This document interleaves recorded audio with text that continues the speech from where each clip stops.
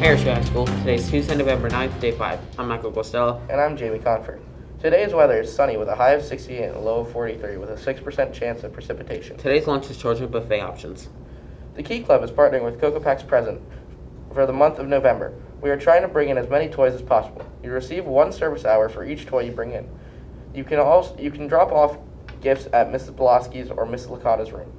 Any athlete planning to play at the collegiate level and wants to participate in signing day, please report to the athletic director's office today during their lunch period to pick up information. For AMC test takers, please go to the LGI after homeroom on Wednesday, November 10th. Bring an iPad or computer and make sure you are registered. Stop by Mrs. Wolf's room if you have any questions. Attention seniors, the last day to pick up your photo for the yearbook is December 1st. Please use the QR code below for instructions. If you're having trouble, email Ms. Handes for the proof number of your choice. The Racial Religious Relations Club will be hosting a meeting for Diwali tomorrow from 2:50 to 3:50 in Mrs. Brown's room, G141. There will be speakers and a few activities prepared. The HHS Minithon is hosting a Panera Night Thursday, November 11th. Order online at panerabread.com and use code PRFUND at checkout.